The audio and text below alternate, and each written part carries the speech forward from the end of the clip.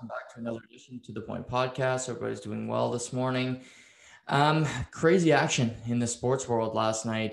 Some NBA games that went down to the wire. Some big comebacks in both games.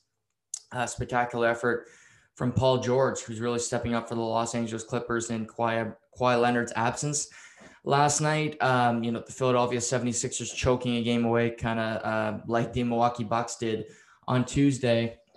So we're going to dive into that. We're going to talk about the Montreal Canadiens evening their Western Conference conference final with the Vegas Golden Knights last night. So we'll get into that. And also today, it's the start of the U.S. Open at Torrey Pines in the great city of San Diego. And we're going to talk about that. I have an issue right off the top with the tournament, and it's to do with the pairings. We're not seeing two big faces of the sport play together, and I think it's a missed opportunity. I think it's the USPGA really looking weak and not doing the right thing. It's a television product, and I think they're missing out on a big opportunity for ratings and also just for entertainment and talking points throughout this weekend. But also a lot of firings in the NBA yesterday. A lot happening. Jason Spezza resigns in Toronto. Touch on that briefly. So a lot happening, and we'll start with the golf. And like I was just talking about, what I wanted to see was Bryson DeChambeau and Brooks Koepka play together at the U.S. Open Thursday, Friday. It doesn't guarantee that they'll play each other on Saturday, Sunday on the weekend when they're both vying for the title, but I wanted them to play together because they hate one another. They're both going at it on Twitter. They have a beef, and it makes a whole lot of sense to put these two pillars of the sport together. DeChambeau is the reigning U.S. Open champion. Brooks Koepka is a 4-time major winner, and they both have a stranglehold of the sport. They're both very popular, and they're only getting more popular because of their beef. It's on Twitter. People are talking about it. It's one of the main talking points in sports. Golf is a sport that happens year round, but I do think it's seasonal. It gets popular in April because of the Masters. It's one of the best tournaments. I don't care what tournament you could say, the World Juniors, the March Madness. The Masters is one of the best tournaments of the year. Then you go from about April to July. That's kind of the seasonal sport of golf. People tune in and out. They'll watch the majors. Maybe they'll tune in late August to see the end of the FedEx Cup and see who wins that. But it's not for casual fans. Golf is not like hockey or baseball or basketball, where it's kind of a year-round obsession for you. You look. There's no free agency in golf, so you're really only tracking what's happening on the course. And so if it's a sport that really only what matters is what happens on the course, why not put your two pillars together? And Brooks is playing in a good group. He's playing with Morikawa and he's playing with Justin Thomas. And yeah, that's great. You got three, previous major winners together. And then you have Bryson in a group with Hideki Matsuyama, which I have no problem with. He won the Masters this year. And the 2020 U.S. Open amateur champion, an amateur, is playing with those two. I mean, to me, this just smells of them putting in Bryson in a group that's really lackluster. He can carry his own group. The camera will go to him. Matsuyama won the Masters, so he deserves some credibility. But an amateur? Why isn't Rory McIlroy or Dustin Johnson playing with Bryson? Matsuyama is a very different player. His demeanor is very different. A DJ or a Rory playing with Bryson would be different than Hideki. Again, there's the language barrier that's different, but I want to see these two play together and see what happens when Bryson is taking forever to line up a putt. And if Koepka's sitting there just, shaking his head, or, what's the interaction like? Or, if Koepka makes a big shot, he gets a fist pump, he kind of looks at the crowd. I want to see the interaction when Bryson's getting chirped by the gallery. Maybe if they're if he's getting chirped, how he reacts with Koepka, a foot away from him. That's television product. That's what you want to see. Of course, I'm watching the tournament regardless. My weekend is going to be based around watching this tournament, obviously watching other sports as well. But this is a big tournament. It's a golf major. There's 4 of them a year. You find the time to sit your ass down on the couch and watch these events. And I just think it's such a blown opportunity. And it's the US Open having no balls and doing what, number one, what's right. And again, it's a television product. Why wouldn't you want to tune in to see that? You would. So now you're saying, okay, yep, we got this great group in the morning. Yeah, we got Brooks and Morikawa and Justin Thomas. Great. I love that group. And you say, well, who's Bryson playing with? Oh, he's with Hideki and some amateur that we've never heard of. Oh, that's super compelling. Yeah. So Brad Faxon of the Golf Channel even reported that the U.S. Open called Bryson and asked his permission to pair him with Brooks. And apparently he said he didn't want to be paired with Brooks. Now, he's since debunked that report, but I believe it. I don't think he wants anything to do with Brooks. And now all we can hope for as, golf fans, especially me as a talking head here, I hope they both play really well, Thursday and Friday. So that Saturday, Sunday, they're in contention. Guess what? It doesn't matter if Bryson doesn't want to play with Brooks. If they're 1-2, if they're 3-4 in the leaderboard, you're playing together because that's just how it works. I hope Sunday I kind of hope they're 1-2 and they go into that day. And on the weekends at majors, there's only 2 people. It's 2 guys play together. And it would be Brooks and Bryson and no third person to bridge that gap. In my perfect world, Patrick Reed would have been playing with these 2. Patrick Reed, out in the woods, dropping 2-3 balls to see if he can get a better lie, cheating with these two, looking to throw a fist at one another. But if they both play well, which they can do, Torrey Pines is a tough course. The U.S. Open every year, what it's known for is that they let the rough really grow out. And, we saw that last year with DeChambeau, where he would hit as far as he could and he'd get it in the rough, but he was so strong that he could get it out of there. A lot of players were bogey, double bogey. He would find a way to par a hole just by using his strength. It's similar here. It's a different course, but don't expect to see high scoring. Don't expect to see low scoring this weekend I think the winner of this tournament, it'll be 10 under or less because of just how tricky Torrey Pines is. And there are other storylines. Phil Mickelson comes into the tournament after winning the PGA Championship at 50. It was his birthday yesterday, so he just turned 51, looking to go back-to-back. He lives in San Diego. Torrey Pines is really his home course. He's, finished second place 6 different times at the U.S. Open. Winning this weekend would complete the complete Grand Slam for him, winning every major at least once. I don't think that's likely to happen, but again, that's a storyline. Can Rory McIlroy get back on the right foot? Can he even compete for a major? Justin Thomas, Dustin Johnson, these guys haven't had great seasons. DJ missing the cut at the first 2 majors of the year. How will we do this week? After such a dominant season last year, winning the FedEx Cup, having one of the best runs, one of the best 3 to 4 month runs in golf history, it is not, switching to 2021 has not been a good thing for Dustin Johnson. His game has really regressed, and he's not able to hit the fairway with his driver. He's spraying it all over the place. So how will he do? So there are storylines this week for sure.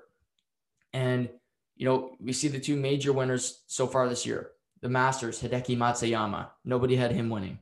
Then you had Phil winning the PGA, which was another shock, just being, his age and the way he's played over the last 3 to 4 years. You never thought he'd be in contention, let alone win a major. So is there another shocker on our hands? Is there another Matsuyama out there that's going to break through and win their first major. I think of guys like Victor Hovland, Daniel Berger. These guys are consistently good players. Morikawa was not a favorite to win the PGA last year, but he won it. I think if Berger could find his game, Sam Burns, Sam Burns is a guy who he plays a lot of tournaments. He gets leads early. He's got the most 36-hole leads on tour this year. So could Sam Burns find some success? He had to pull out of the PGA, but he's healthy now after having some back issues. Does he find his game? So, there's tons of storylines to watch. It's a great tournament. So I'm excited to get this going. But I do hope that we see some great play from those two men in particular. And we get to see some Koepka and DeChambeau this weekend where they can both battle it out and ultimately compete for the title late into the weekend, because that would just be great theater down the stretch if they're going, birdie for birdie, fist pumps, DeChambeau, doing his antics. So looking forward to that. Hopefully we at least get a glimpse of that sometime this weekend. Before jumping into hockey, the NBA, it's been a crazy year for the National Basketball Association. They finished the season of the NBA last year in the bubble in mid-October. And they decided, LeBron and co wanted to come back on Martin Luther King Day, which is July 18th, July 16th or July 18th. It's always falls on that Monday. And they wanted to start on that day, a special day. It's a day of the NBA. I think a lot of people it's a great holiday in the United States, and it's one that's, celebrated universally across the world. But, the NBA said, we're not going to do that. We're starting on Christmas, and we're actually going to start December 22nd, but the first day, the 22nd, was really secondary. Having games on Christmas Day for the NBA is so important. And so some leagues can stand on their own without fans due to their television contracts. The National Basketball Association is one of them, the NFL. We see leagues like the CFL, they don't do that. Their rights with TSN, RDS, it's not strong enough. They need fan attendance. The NBA, the NFL, the NHL, they're not dependent on fans. That's just extra revenue. But especially, with NBA's deal with TNT, Turner Sports, and, the mothership, they bring in a lot of money from these huge TV games. So they start on Christmas, and really it's been a season known for its injuries. You look at the start early on in the year, Anthony Davis, LeBron James go out injured, Joel Embiid, who's always injured, Kawhi Leonard, James Harden, the Greek Freak for a period of time this year was injured. It's just been a plethora of players where stars are missing games because of injuries. Jamal Murray blew out his ACL for the Denver Nuggets. I'm missing guys here, but you see the point. Stars of the league are being injured and forced out of games, and it's costing teams playoff series. If the Denver Nuggets are healthy with Jamal Murray at point guard, number one, they're not getting swept by the Phoenix Suns, and I'm not sure the Phoenix Suns beat the Denver Nuggets. You have Nikola Jokic, the MVP. Jamal Murray is a promising star. He really had his coming out party last year in the bubble. And the Denver Nuggets are just coming off getting to a conference final where they lost to LeBron, but they put up a good fight. They came back from 3-1 down to beat the Clippers. They came from 3-1 down to beat the Utah Jazz. They are no joke. And the Lakers, they finished in 7th because LeBron and Anthony Davis missed the last 2 months and change of the season. Then we come back to the playoffs. Anthony Davis re-injures his hamstring. He can't play. The Lakers are bounced. And we heard LeBron complain about this yesterday, about how, they didn't get long enough rest, just pure rest. Because when the season ended, the Lakers winning the title, they did not have a long time to sit there and just think about things. They had to gear up, start training again, because the season started in less than 2 months. So, long story short, I do think athletes need time to rest. And of course, people like me, we're selfish. I want sports all the time. I love watching hockey. Again, football is it's such a love-hate for me because I love the sport more than anything. It's my favorite sport in the world. But, it's done in February. You don't get to see it again, really. I mean, if you count preseason games, which I don't, I watch them. But, it doesn't start again until the first week of September. That's a long break for somebody, a fanatic like myself. But you put up with it because the product's going to be good when it comes back. But in this case, the NHL, the NBA, they had to have a quick turnaround. And the NBA, I think you can look at a couple things here with what LeBron James is talking about before we get into the games last night. One, are these guys really in that good a shape? I think of James Harden. If you remember at the start of the year, he, got his way out of Houston by basically coming into camp, a fat mess. He had, a barrel, and he was going to games. You saw his face, and he looked like he had, was 20 to 30 pounds overweight, and he was uninterested. He didn't want to stay in Houston. He wanted out, and he got his way by basically pouting and being out of shape. And Anthony Davis, a guy who's always injured, I don't think he's in that good a shape. LeBron spends close to $2 million a year on his body to stay healthy. And before this year, he's played 18 years, played more minutes than almost anybody ever with no injuries. So you can't say LeBron isn't doing all that he can to stay healthy. But I think some guys just don't work as hard, and it shows when it comes to injuries. I think Harden, Davis for sure. Kyrie Irving, it was a bad luck injury where he landed on Giannis and he, rolled his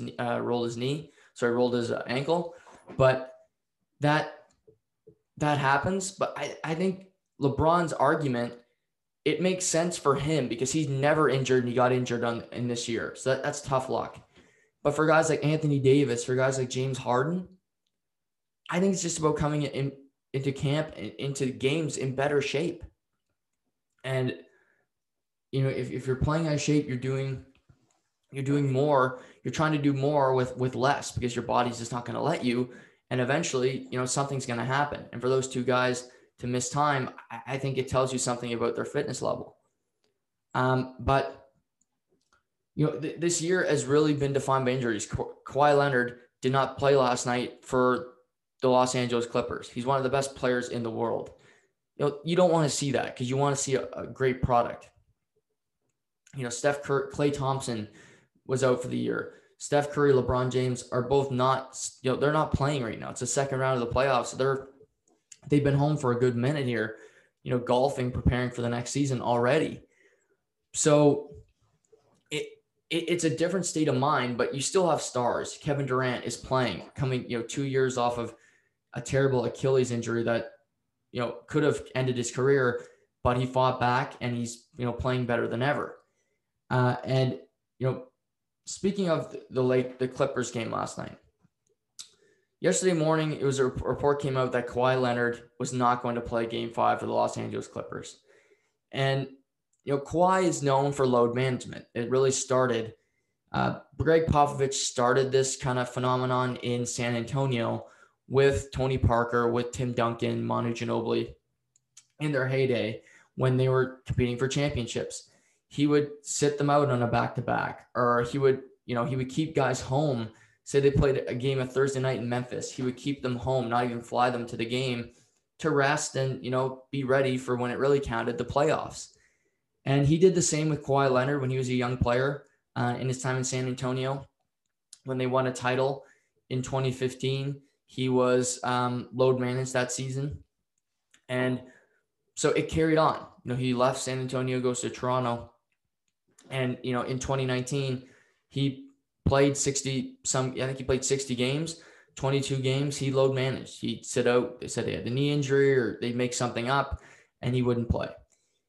But Kawhi, he load managed. And for the Raptors, he played every playoff game.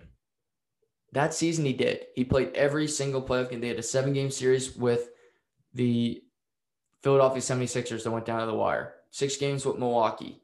6 games with the Golden State Warriors until they eventually won the championship. So he has a history of sitting out games, but not in the postseason. He does not quit on his team in the postseason.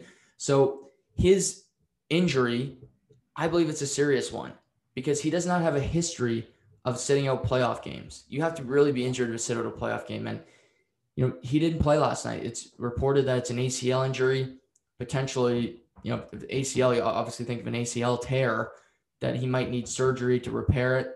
So obviously all the best to Kawhi, but that's not good news for the Clippers or, himself.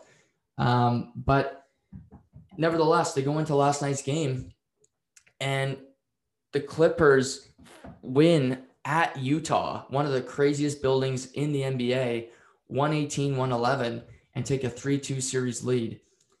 And last night was a huge performance by Paul George. Paul George is a polarizing figure because he's a guy who gave himself his own nickname, Playoff P. And that's been a joke for a long time because he's been a terrible playoff performer. In Oklahoma City, he was shown up by Damian Lillard. In Indiana, he was, beaten by LeBron James time after time. Last season in the bubble for the Clippers, he took a shot to win a game. He hit off the side of the backboard. It was ugly. He's had a terrible playoff history. But so far this postseason, he's shown up. He's averaging close to 30 points a game. And last night, just to pull up his stat line here, he took the team on his back last night and really showed people, a different side of Paul George, scoring 37 points, grabbing 16 rebounds, 5 assists in 40 minutes of play. And it was a night where no Kawhi, but they had contributions. Marcus Morris Sr. had 25 points in back-to-back games. Reggie Jackson had 22 points. He's had a great postseason. And on the contrary, for the Jazz, they made 17 three-pointers in the first half, which is unheard of. But they only had a 5-point lead at the half. That shouldn't be happening. And a big reason for that was, their lack of defensive play. They were the Clippers were getting whatever they wanted, and eventually the three-pointers cool off. By the end of the game, the Clippers had a better three-point shooting percentage than the Utah Jazz. Bogdanovich had 18 points in the first quarter. He finished with 32, solid game for him. But Donovan Mitchell only had 21 last night with 5 assists. That's not good enough. Rudy Gobert had 17 points, 10 assists, 17 points, the most he's had in this series. But you got to look for more. Jordan, and a big part of this team is Jordan Clarkson off the bench because their bench is weak. Favors, Niang, they don't have any trustworthy guys out there. Clarkson only put up 15 points. He's a guy that needs to put up 20 plus if they're going to win. And this was a terrible loss. Like I said, no Kawhi Leonard. It doesn't sound like he's going to play in Game 6 Friday night. But the Clippers are in the driver's seat. They have home court now. Game 6 is in LA. They can finish the series. Heading back to Utah is not a great thing for the Clippers because it's a tough building, a Game 7 to win there. But you have home court now. You got some confidence. And Paul George is playing out of his mind. He's not afraid to take the big shots. He's not afraid to be the alpha because he did it last night. He did what, he didn't do what Kevin Durant did the night before, but he did all that he could do last night, and the team won. And that's the biggest deal here, that he came out to play and he showed what he can do. So kudos to him, to Paul George. He gave himself that stupid nickname, which, don't give yourself a nickname. But he's backing it up this year. He said it was going to be a different year for the Clippers. And if he's without Kawhi Leonard, I don't think they can win the title. I do think they can win the series. Winning last night, they have, like I said, win Game 6. I don't like their chances of winning a Game 7 in Utah just because I think, the Jazz will find their success. They'll get through that. But I think their best chance, obviously, win at home Friday night, take care of that business. And then you got the Phoenix Suns who, they've been sitting out since last Sunday, so they'll be well rested. But Chris Paul is in the COVID protocol right now. I don't know if he's tested positive or what's happened, but he's ineligible to play. If the game was tonight, he would not be playing. So maybe if you finish off the series, Chris Paul is not available to start the series. I mean, that's a huge, huge loss. He's, they're the straw that stirs the drink in Phoenix. They do have Devin Booker, DeAndre Ayton, but he's their veteran presence. And it would be interesting to see Chris Paul play against the Los Angeles Clippers. Obviously, that he spent a good part of his career in LA. When Blake Griffin, when DeAndre Jordan were at their peak, the Lob City era. And, they didn't have a great divorce. He and Blake Griffin weren't the best of friends. And, he left, they parted ways not so amicably. So I'm sure they both love to do some damage against one another. And also Devin Booker and Paul George do have a good little rivalry themselves. So that would be a compelling series. But kudos to Paul George, and for Utah, play some defense. And, you got to find a way. Kawhi Leonard's not playing. There's no excuse why you don't win this series. You have the better team. You have the best record in the NBA all year. And then the Clippers are without their best player and one of the top 3 or 4 best players in the NBA, and you lose a home game in the playoffs. That just can't happen. So kudos to the Clippers, but Utah, you got to bounce back, and you got to find a way to do it quick because the game's tomorrow night. Another action in the NBA last night, it looked like it was going to be, just a routine night for the Philadelphia 76ers. They blew a game in Game 4 where they had a 16-point lead. It was just a massacre where Joel Embiid went over 12 in the fourth quarter. He looked like his injury was really flaring up for him, and he couldn't find his game. But, start last night, Embiid had 23 points in the first half. He was dominating. Clint Capella could not guard him. He had tons of confidence, and, so did the 76ers. Seth Curry was making threes. You had Korkmaz getting open shots.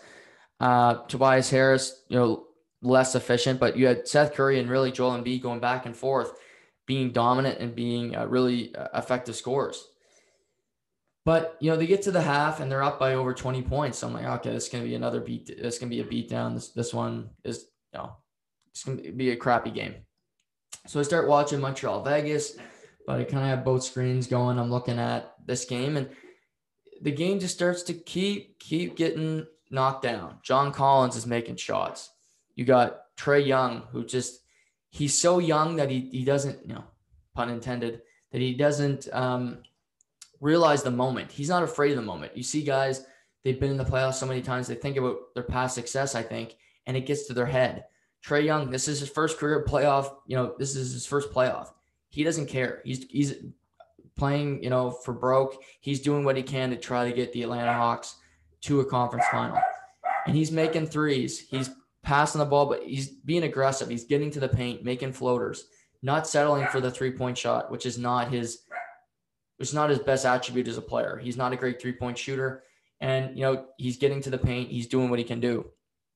And they just keep whittling down the lead. And we get to the last 5 minutes of the game. They're stuck 6. John Collins makes a 3, makes it a 3-point game. We go back down the floor. Tobias Harris can't make a shot. So he misses it, goes back down the floor. Danilo Gallinari off the bench makes a clutch 3. And that's another big point of this game. The bench of the Atlanta Hawks, Gallinari, he was a starter in Oklahoma City last year, a really good player in this league, 16 points. Lou Williams, who was traded from the Clippers for Rajon Rondo, 15 points off the bench. He's a 5-time six man of the year. He knows what to do in these moments. He put up 15 last night. So these guys are contributing. And then, Trae Young just doing his thing again. He makes a tough shot in the lane and one, puts the Hawks up 3.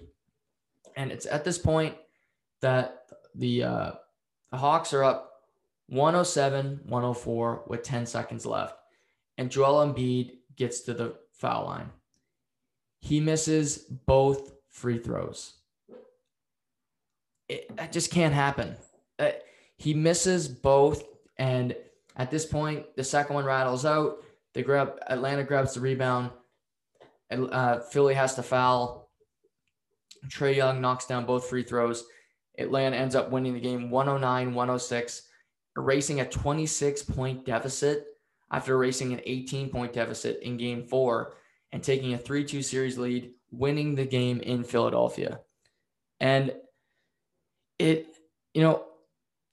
Philly shot 60% from the free throw line last night, 23 of 38. And, Atlanta wasn't great either. They were 78.6, but 60%. Ben Simmons, Joel Embiid. Ben Simmons was 1 for 7 from the free throw line last night. Their point guard. He's shooting just above 30% from the free throw line in the playoffs. And, we've seen Atlanta go to turn the page last night. You remember back in the day, it was hack a Shaq. Shaq's on the floor. You hack him. He goes to the free throw line. He's going to brick them. Ben Simmons is in that territory right now. He can't make them. He has no confidence at the line. And Atlanta, Nate McMillan, to his credit, is saying he's on the floor. Let's make them pay for it. And Doc Rivers, late in the game, had to take him out on a defensive possession, because they didn't want him to get fouled after Atlanta shot. And for their two stars, Embiid, he had a really good game, 37 points, 13 rebounds. He was strong in the first half, but you got to make your free throws. You don't got to be a great 3-point shooting team, because neither of them are. Philly shot 43%. Atlanta only shot 34.6%.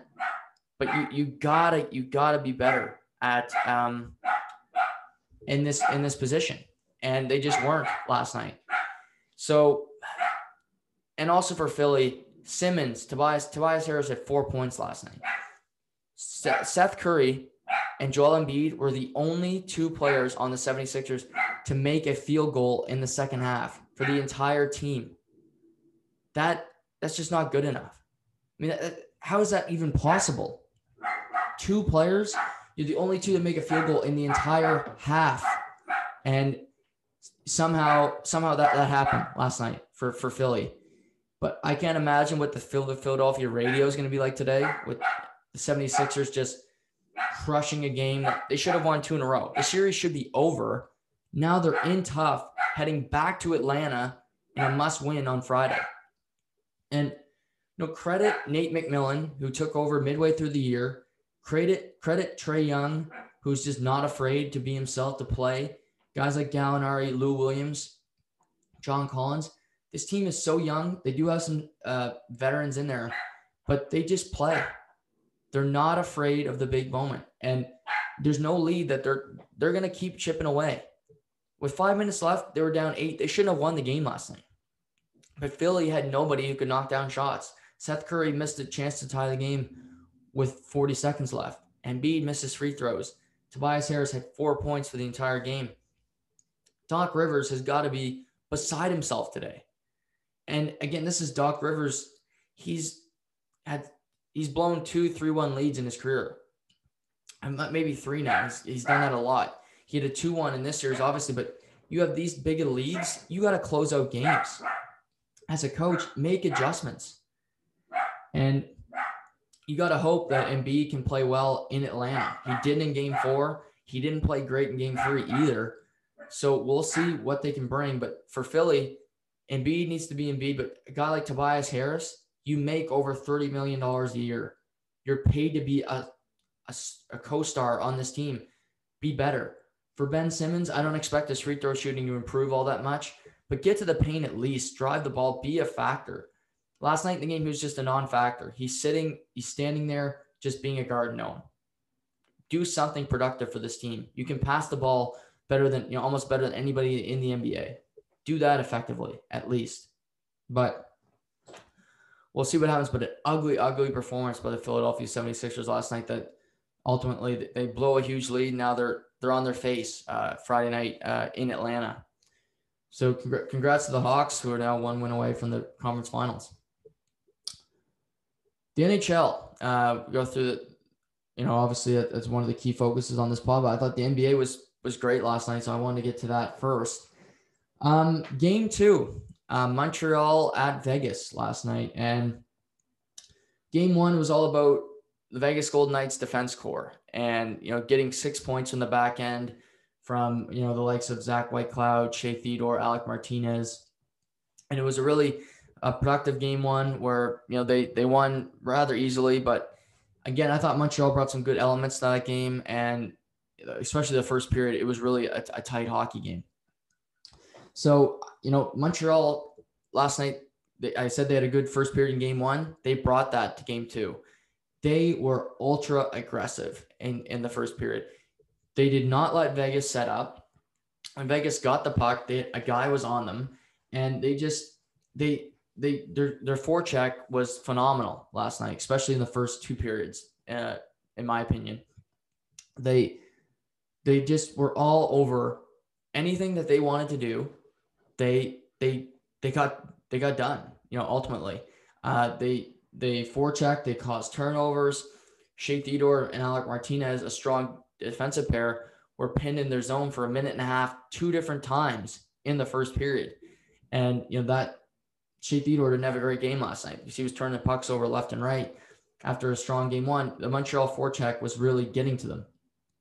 And, it started, the goal started with ultimately the fourth line for Montreal. With this line has been, a cast-off line where you got Corey Perry, who couldn't get a job. Then you got Eric Stahl, who was really dumped from Buffalo. And, the D are activated. Eric Stahl is behind the net. Caused a Ryan Reeve turnover. He's battling for the puck. He turns the puck over. Martinez gets the puck back. That puck's turned over again, but gets back to the point, hits a body. The puck bounces back to Yoel Armia. He's in a good spot, and he beats Fleury, just beating his blocker, putting it behind him to make it 1-0. This is Armia's 5th goal of the postseason. This fourth line of Montreal is just, they say they don't have first, second, third, fourth lines. It's true. And what I said about these two teams throughout the regular season, if you remember, I think they're constructed the best when it comes to just a team. They both have elements. They're just well-constructed groups.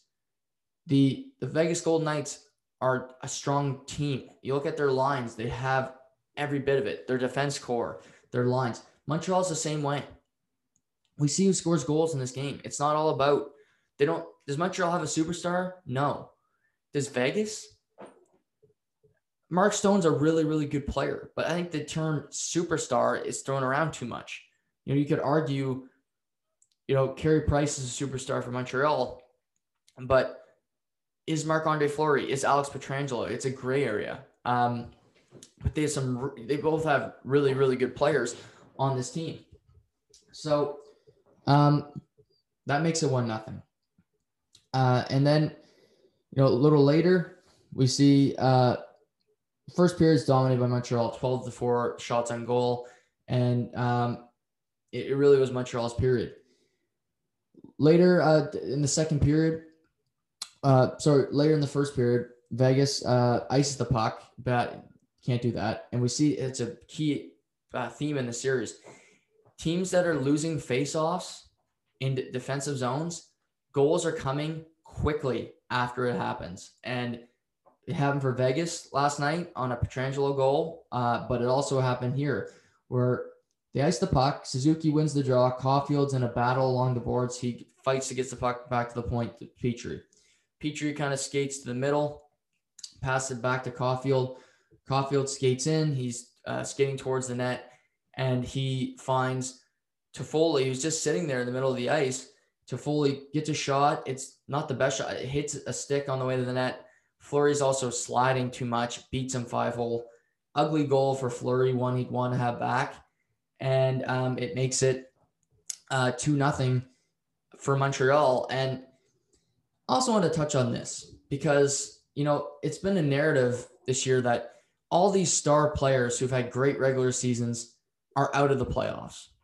And a lot of them are, Connor McDavid, Matthews, Pasternak, Marner, the Draisaitl, list goes on. The most of the guys in the Canadian division, but McKinnon's in there too, Rantanen. But there's a player who had a pretty damn good regular season, and I heard a lot of people call it a fluke. Oh, he'll never do that again. Well, I don't care. He's doing it right now. Tyler Toffoli. He had a great regular season. He was the big reason why Montreal made the playoffs because Carey Price wasn't playing then. Their defense wasn't that great, but he was scoring on a night in, night out basis. Guess what? That's carried over to the playoffs.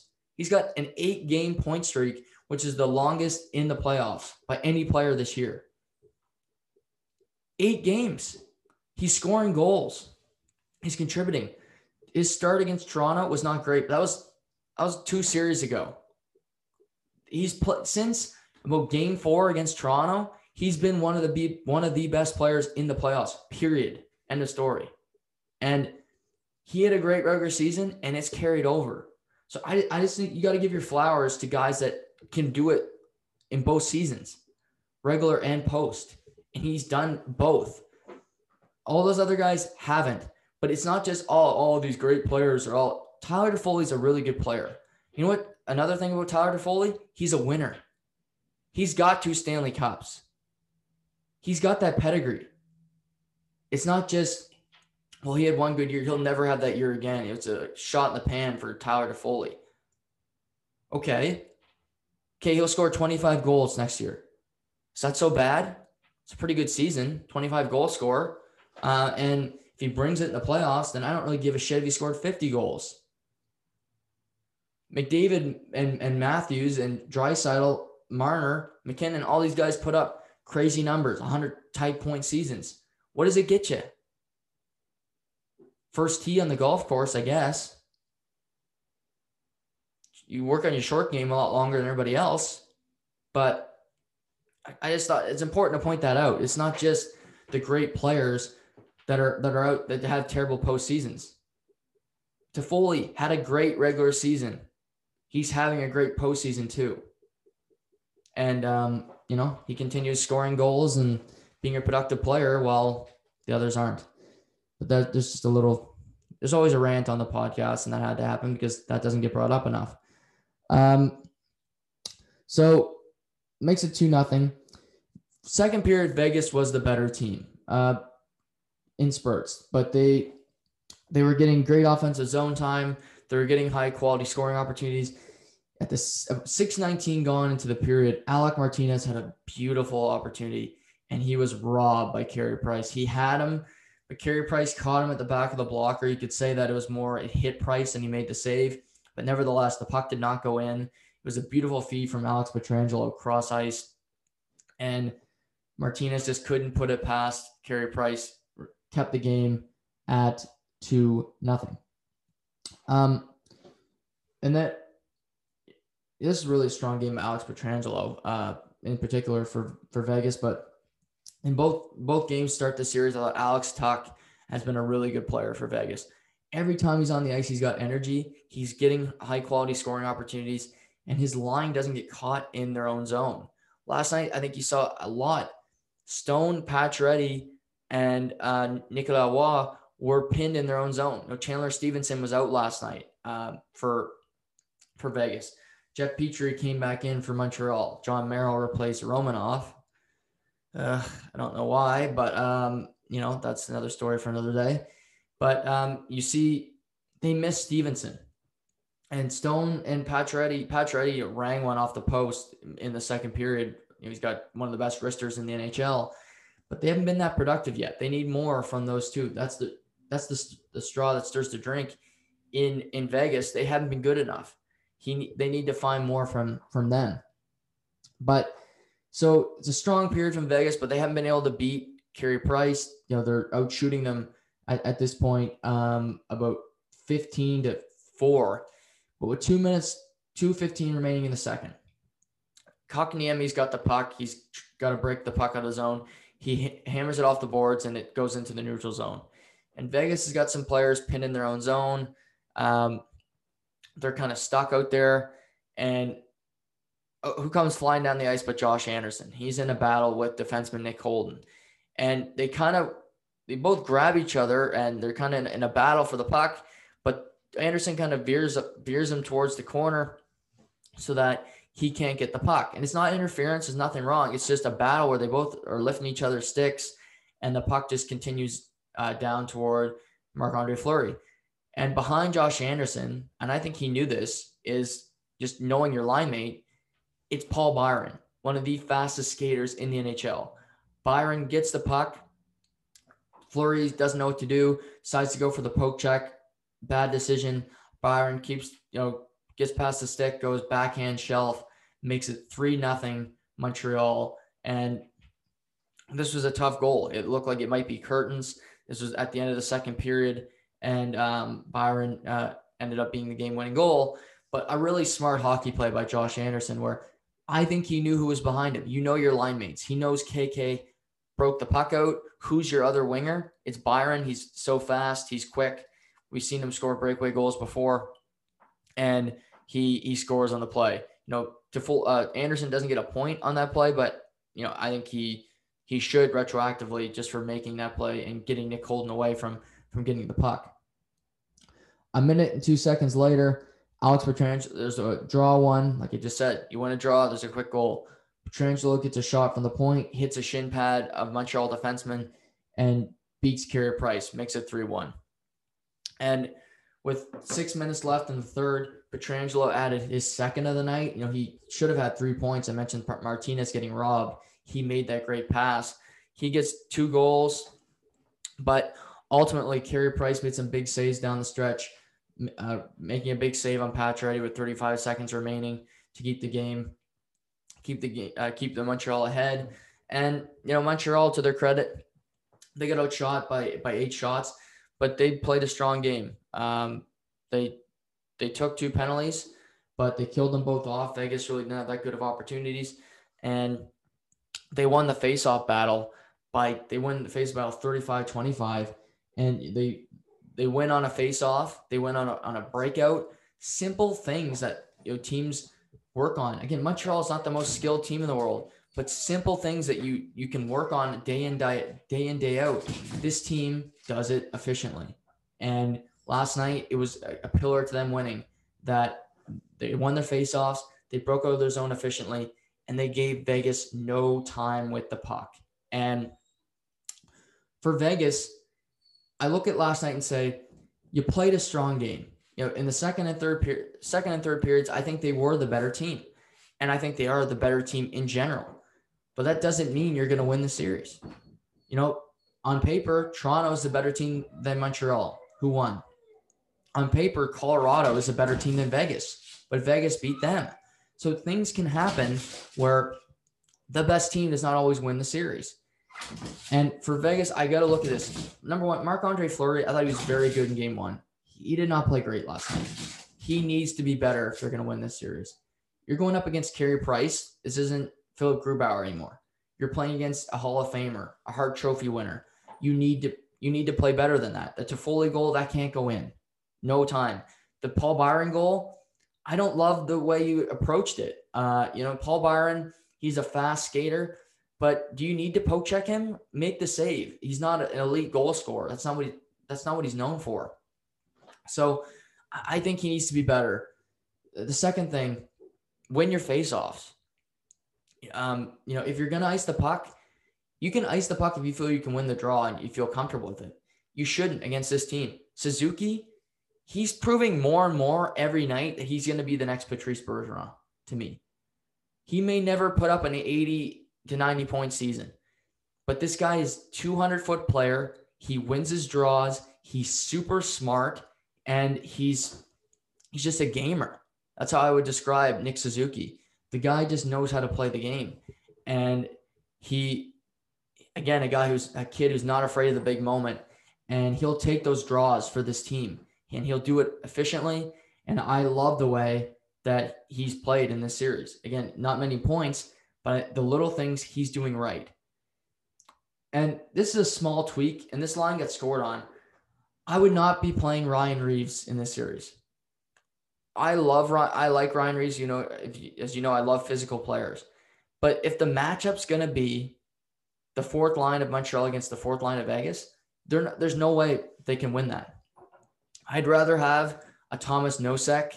I'd rather have a William Carey on that line than Reeves, because that line, he's too slow and he's getting beat to pucks faster. You need a faster guy who can compete against Perry, against Stahl. Reeves just isn't quick enough to get to those pucks. And again, normally I hate when a fourth liner is scratched after a loss, but there's a tangible evidence here. They got scored on in the game, and he was really a non-factor. And when he was on the ice, they were hemmed in their own zone a lot. The fourth line of Montreal rarely gets into trouble. They're three veteran forwards that know how to play, especially this time of year. And they know where they're going to be on the ice. And I just credit them a ton. And for Vegas, they need Pacioretty, they need Stone to step up. I mean, Pietrangelo scored both goals last night. They have 9 points by defensemen in 2 games. Is that going to carry over? You can't expect that the whole series. You need guys like Pacioretty, Stone, Riley Smith show up in these next couple of games, really produce. They got to hope Chandler Stevenson's okay. He's a big loss. Patrick Brown is not, he fits into that fourth line. Nick Waugh is a good player, but you want Nicolas Waugh to be a third line center, not on that top unit. So they got to hope for some health here. But for Vegas, you're heading to Montreal. There's only going to be 3,500 fans after the craziness in Vegas. So get used to that and get some bodies in front of Price. You see the goal that Pietrangelo scored. Both of them are from the point. One hit a shin pad. Get some bodies in front of it, make life difficult. That's how you won game 1. Theodore scored in game 1 from a shot from the point where Price did not see it. Eric Gustafson was in front of him. So we'll see how they do. Game 3 tomorrow night in Montreal. Tonight is game 3 between Tampa and the Islanders, all even at 1. 4 teams remaining. They're all 7 wins away from winning the Stanley Cup, which is pretty cool at this stage of the season. But Tampa comes back after losing game 1, where they had a lackluster effort and a great defensive performance from the New York Islanders. And Tampa really, they puffed their chest out in game 2, in my opinion. You can look at that game and look at the narratives where the officiating was god awful. I've never, the Dan O'Rourke, I think, wanted to be the whole show in game 2, and he tried his damnedest to be. The Braden Point goalie interference penalty, I don't know how the hell that's goalie interference. If a guy shoves you into the goalie, what the hell are you supposed to do? And credit to Braden Point for in the media where he said it's a tough position and the refs got a tough job. That's not how I would have answered that. I would have been a little bit more callous with the officials, but kudos to him for having that sense of decorum and staying calm under pressure. But and then there's the too many men goal, which kind of evened up because on that Braden Point goal interference penalty, Brock Nelson scores, then Stamkos scores with 7 guys on the ice for Tampa Bay. So both coaches had their, had a right to be pissed off at the officiating in game 2. But in the grand scheme of things, I think that the better team won in game 2. You look at the big boy showed up. Nikita Kucherov. To me, if Tampa won the cup, say the cup was handed out today and Tampa won it, he would be the Conn Smythe Trophy winner. He did not play a single game in the regular season because of hip surgery. And he's come into the postseason and he leads the league in points. 2 points the other night, beautiful assist on the point goal. Just, he's so patient. He's so creative with the puck. And it's just phenomenal watching him do work. And I love what he brings to the table night in, night out. And he's just such a smart player. He's won a cup, obviously, with Tampa last year. And he's a gamer and he's a winner. After game 1 where he wasn't very good, he comes back and puts out a great performance. That's what great players do. You shake off a poor game and you don't let it fester into game 2. You bring it the very next chance that you get. And he did that last night for Tampa. And, they finally get some goal scoring from the back end. Hedman and Jan Ruda both score in game 2. They had not had a goal by a defenseman in this playoffs before that, which is crazy. Hedman had 9 last year for Tampa, along with his Conn Smythe Trophy win. But he finally gets off the schneid. Maybe he can find some success, start burying some goals. But tonight they head back to Nassau Veterans Memorial Coliseum. Not an easy building to play in, as you all know, watching this postseason. And, Barry Trotz gets the last change. And again, I've said this from the beginning, and I'm not going to stop. Martin, Cizikas, Clutterbuck against Point, Kucherov, and Palat. That is my matchup. Cirelli and Killorn and Stamkos can play against anybody. I put Pajot, Palmieri, and Zajac against that line. And then you got Coleman, the third line checking line for Tampa. Play Nelson, Bailey against them. And then you get a good matchup with Barzal. You can filter him in against different lines. But on a normal basis, have that be the matchup. You have last change. Tampa's a more skilled group than you. Do what you can do with home ice. You have home ice now. You've got the split heading back, and that's all you can ask for. Use home ice to your advantage. And I'd play that fourth line against Braden Point and those guys. And for the Islanders, I love the physicality. This series has been really chippy. We see Martin and Pat Maroon drop the gloves in game 2. It's getting spirited. Don't take stupid penalties. That's one thing. Because even for Tampa, I think both power plays have been really, really good. But Tampa's is lethal. Don't take a bad penalty just to prove a point here. Do what you got to do. And for a guy like John Cooper, tell Pat Maroon, do not get that extra shot. Do not be the guy to go to the box if they take one. That can't be you. We've got to stay out of the box because the Islanders power play is really good too. It's quietly, they don't have a whole lot of superstars on it, but they find ways to score goals. Brock Nelson scored in the power play in game 2. We see them do it. So the special teams can be critical tonight, but for the Islanders, use what you have, and that's last change. Use it to your advantage and use it efficiently to try to win the game tonight. For Tampa, you can work around that because you have so much skill. Make quick changes. We see the Islanders do that all the time where to start the game, they got the fourth line, but if they're on against Coleman, we see Cizikas go to the bench right away because they want a different matchup. Do that tonight. Do what you got to do. But for Tampa, play your game and don't let the Islanders control pace. But something to also watch out for. I don't know why Tampa continues to do this, but they throw these cross-ice passes in their own zone. Why? The Islanders are always there. They're the best positionally defensive team in the NHL. They're always there. They got a stick in the lane. It's too dangerous. Make a simpler play. Just watch for that tonight to see if they do it because it happens a lot where you see Savard go cross-ice to Chernak or Sergachev to McDonough. And I'm like, why are you taking that risk? You don't need to. That's too fancy a play against this team. Some teams, they're not going to be in position. They won't. Buffalo or New Jersey, the crap teams. Yeah, they won't even know what to do in that situation.